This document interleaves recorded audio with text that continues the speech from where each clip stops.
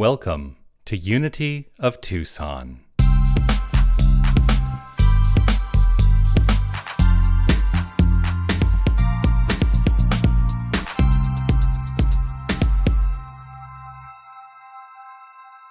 I want to talk a little bit about first love. Love. Oh, love. What is love? Well, let's start off with this notion that we use love synonymously with the word God. And that is common among many, many faith traditions, many religious paths, that we say love. When we say God, what we mean is that essence of pure love, because that is the nature of God. God is love. God is pure love. And Charles Fillmore offered this, that love is the pure essence of being. And so if God is love, God is the pure essence of being. And if we are that power and presence, then we are the pure essence of being. You see how that all starts to work together? Love is the pure essence of being, the power that binds in divine harmony the universe and everything in it. Love, therefore, is the fulfillment of the law. And he's quoting Romans 13:10 there. Love, therefore, is the fulfillment of the law. So love, that power that binds in divine harmony the universe and everything in it. This universe exists as the binding of all through and as love. Does that sound very obtuse to you? Because for some people it may sound obtuse. What I'm going to invite you to do is step into that space of feeling where it might feel a little strange at first, but to step into that space of feeling the love, the energy of love, the magnificence at your core that is love. And just feel it. Just luxuriate in it. Because I don't think we luxuriate in that feeling nearly enough. And I'm going to call on each of us to luxuriate in the feeling of pure love more. I don't care if you don't understand. Watch. All I care about is that you understand. I want us to luxuriate in that feeling of love more so now than perhaps ever before, and make it a practice every single day. That's the value of spiritual practice. You know, I say that we engage in spiritual practice we were providing these practical tools to make our lives better. Well, part of making our life better is to luxuriate in the understanding that it is all love. There is nothing that isn't the expression of love, made by that pure impression of love upon itself. Now it's sounding really obtuse. Right? You impress love upon itself, and what shows up? Love. Getting my point? The only thing that exists is love. That's it. Nothing else. And so, something's got a hold on me today. It's love. That's what I'm choosing. Love is the power that binds. And so, the power that binds means that its nature is order. Order is its very nature. It wants to be in order. And that, of course, as Felicia indicated, is the aspect of the divine that we are looking at this month. The power of order, which is an aspect of who we are. Order, Charles Fillmore says, is the first law of the universe. And he's quoting other people. There are many people who have said order is the first law of the universe. And love and the law work in tandem. They work together to create. And so as we impress upon this magnificence, that sense of love, what must flow forth is a well-ordered whole, a well-ordered wholeness in expression. What we experience when we are open to it is pure love. And everything, whether we call it good or we call it bad, is the flow of pure love. That's hard for some people to hear, because we can look at all the things that we don't like and say, well, how is that possibly the flow of pure love? Well, some of us get love mixed up a little bit, and we act in ways that are not so loving in the expression of it. But the power itself is the power of love. And the love itself is free of judgment. It does not care what is impressed upon it. It does not care. It can't care. It is an energy of creation. And so our use of that love can be destructive at times. And we actually go in cycles of this. We go in cycles of this. Now, those cycles, I have come to realize, are not bad things. Because when I change my relationship to the things I perceive as destructive, then what happens is I recognize the love at the core, and something new shines forth. So love and law work in tandem, and what we experience is experience. It is the circumstance of our lives. And so we are celebrating this power of order. Love points the way, and because the nature of the universe is well ordered, the law makes the way possible. Now, some of you will recognize that as a quote of Ernest Holmes. Love points the way, the law makes the way possible. And that's all we are ever experiencing, love and law, love and law, love and law, love and law. Every aspect of our being is the flow of love as the law. When we observe this thing called life, and I'm constantly in a state of observation, are you? I'm constantly looking at myself and looking at things, and I don't want to walk through life blindly. But when we observe, what we observe, I think, has fundamental order to it. Now, you may look and say, I don't recognize the order in what seems like chaos, but there's order at the core of all of it. It's like fractals. Do you know what fractals are? Anyone? Fractals, fractals are, basically it's an idea in mathematics, right? So a fractal is a geometric figure, and each part of that figure has the same statistical character as the whole, no matter how many times you break it down. You don't need to understand this, I'm just letting you know. I'm just telling you what it is so that you have some idea, and if you want to go look it up, then go look it up. But basically the idea is that as you break down stuff, as you break down the geometry of something, what you find is that the core of that, the geometry stays the same. And so it's a way of applying a mathematical understanding to the universal whole, to the cosmos, and make sense, and it helps us make sense of what seems like chaos. Because at the core, what seems like chaos still has a fundamental order to it. Similar patterns, what they've determined, they being people, mathematicians, what they've determined is that similar patterns emerge at progressively smaller scales.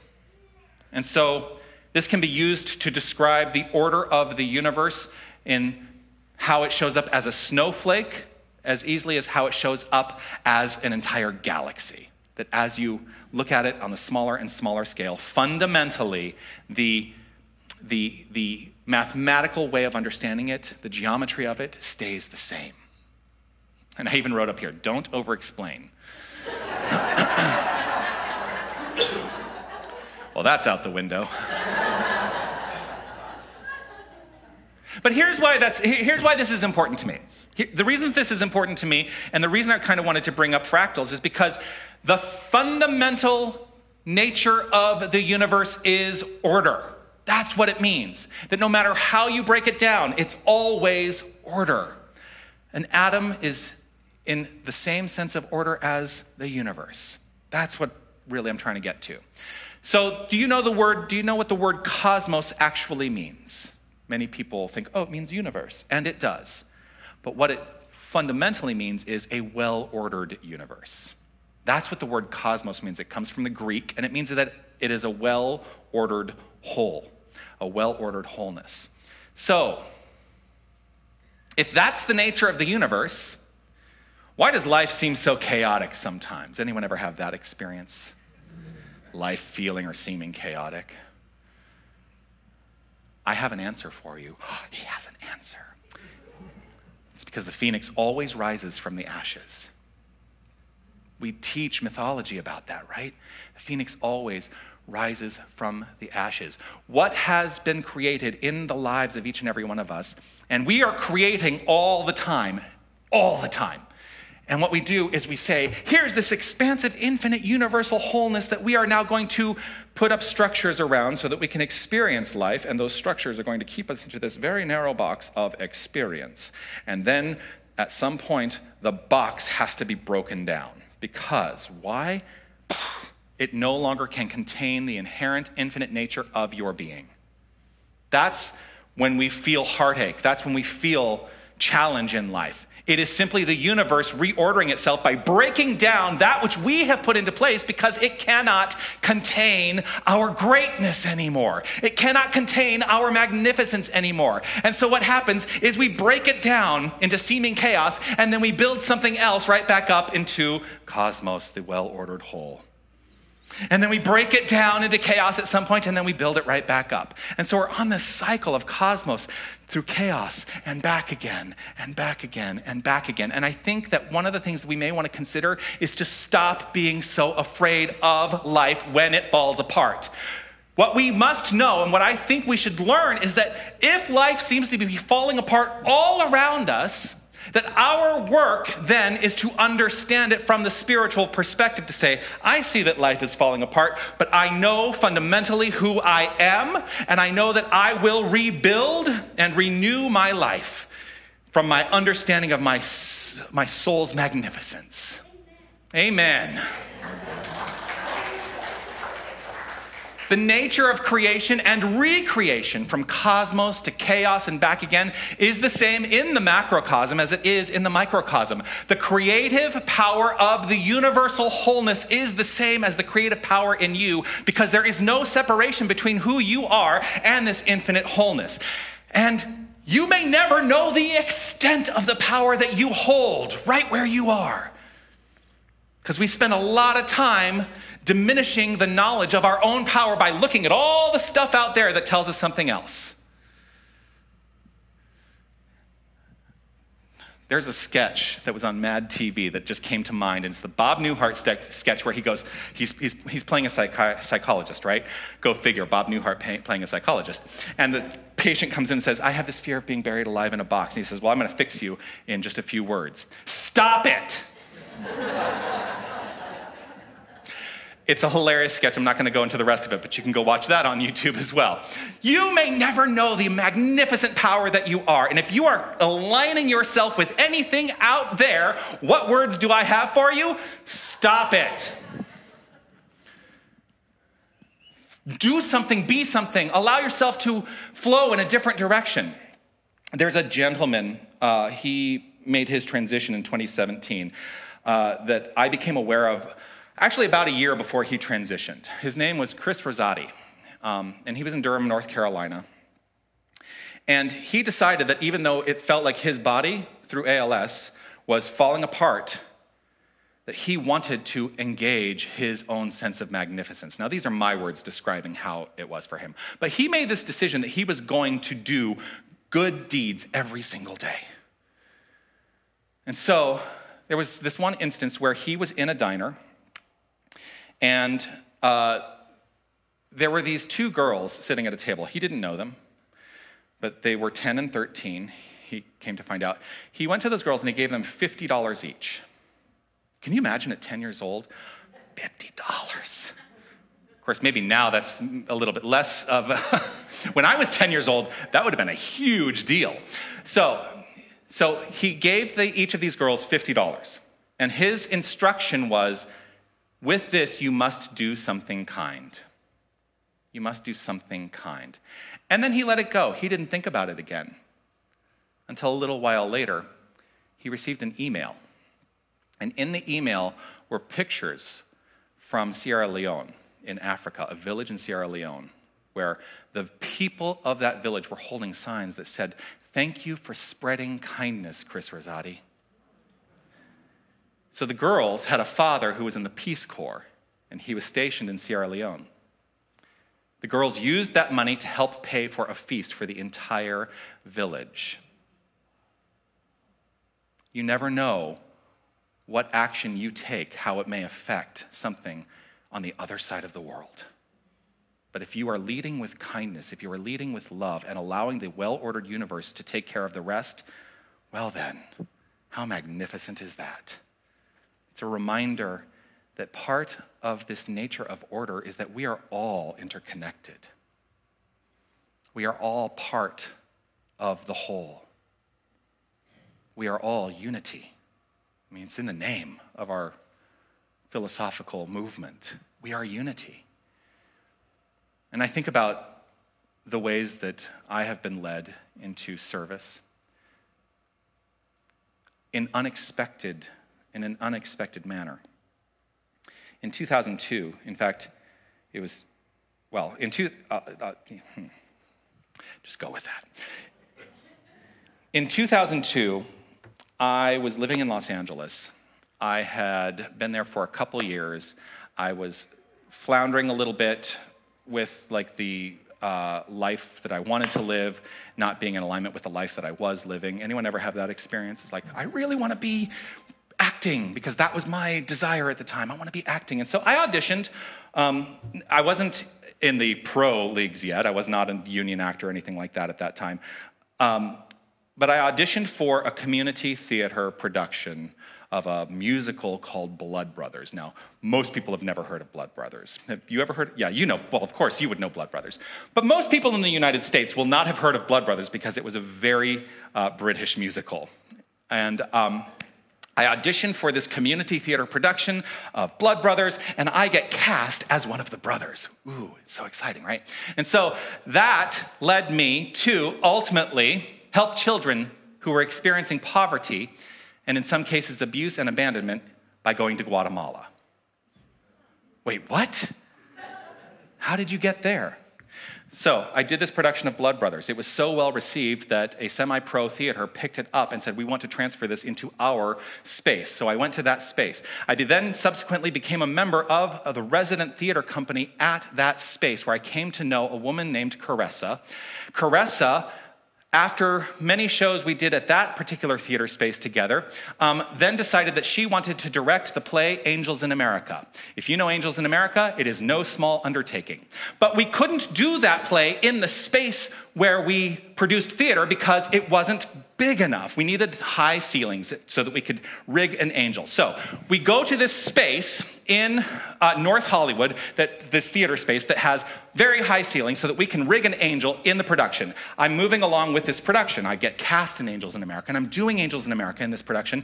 And this theater just happens to also be a New Thought church owned by a minister in religious science. This minister in religious science and I became very well acquainted.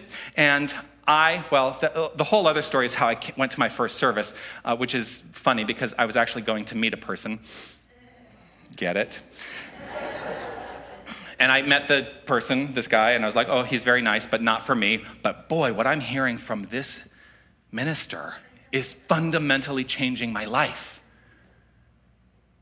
I never thought that this could possibly exist, this alignment with what I fundamentally believed already. Wait, there's somebody who's saying it from the stage? Because I grew up unchurched, right? And so I become involved. I decide about 6 months after that first service I went to become a minister. And I start my studies in ministry right away. So I become very involved in that particular church, which then allowed me to become a minister, to go to Toronto, Ontario in Canada, where I had my first pulpit outside of ministerial studies, and I served there. And then I found out that that church where I had been raised up in ministry was going to take a volunteer trip to support an orphanage and boarding school in Guatemala, and I get the call that says, would you like to come and be part of this? And I said, absolutely yes. And so, what started in Westchester, in the Los Angeles area, took me all the way to Canada and then to Guatemala. And I've been to Guatemala a few times now to support this organization. So you never know what action you take is going to serve the world. You never know. Here's the thing, do not be afraid of taking action in your life because it's very easy. Had I not gone to that audition out of fear, what might have happened? Well, I always say you cannot get the yes unless you ask.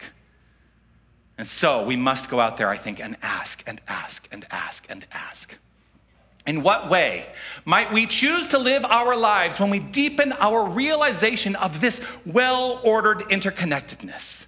And not just our lives, but the lives of every single person we encounter. What might happen? This is what I want to leave you with today. We are all part of a universal order. You belong to the universe in which you live. You are one with the creative genius back of this vast array of ceaseless motion. You are as much a part of it as the sun, the earth, and the air.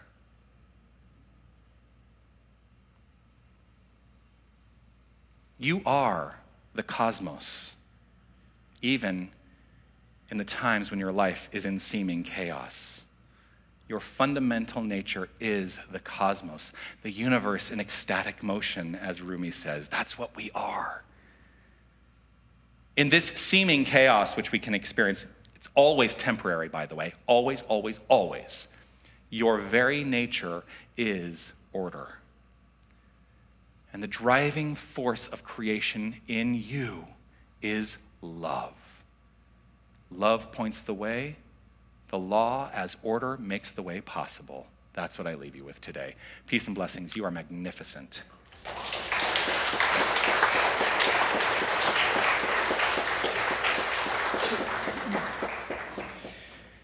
So the homework today, and if you are new to our community, I just want to let you know that I offer homework every week, which is one of the ways we make this practice practical. The homework this week is I would like you to look at seeming polarities in your life. What do I mean by that? There's times when there's cosmos and there's time when there's chaos, right? Be willing to look at those seeming polarities in your life experience. I would like you to journal. Oh my gosh, he wants us to write something down. Yes, and this is a week where I would like you to journal. I would like you to journal every single day about the benefits of each expression, the benefits of the cosmos and the benefits of the chaos. Whether it be cosmos or seeming chaos, what benefit can you find in it? And that's all. Just deepen into awareness. That's the path. That's the plan. That's the homework.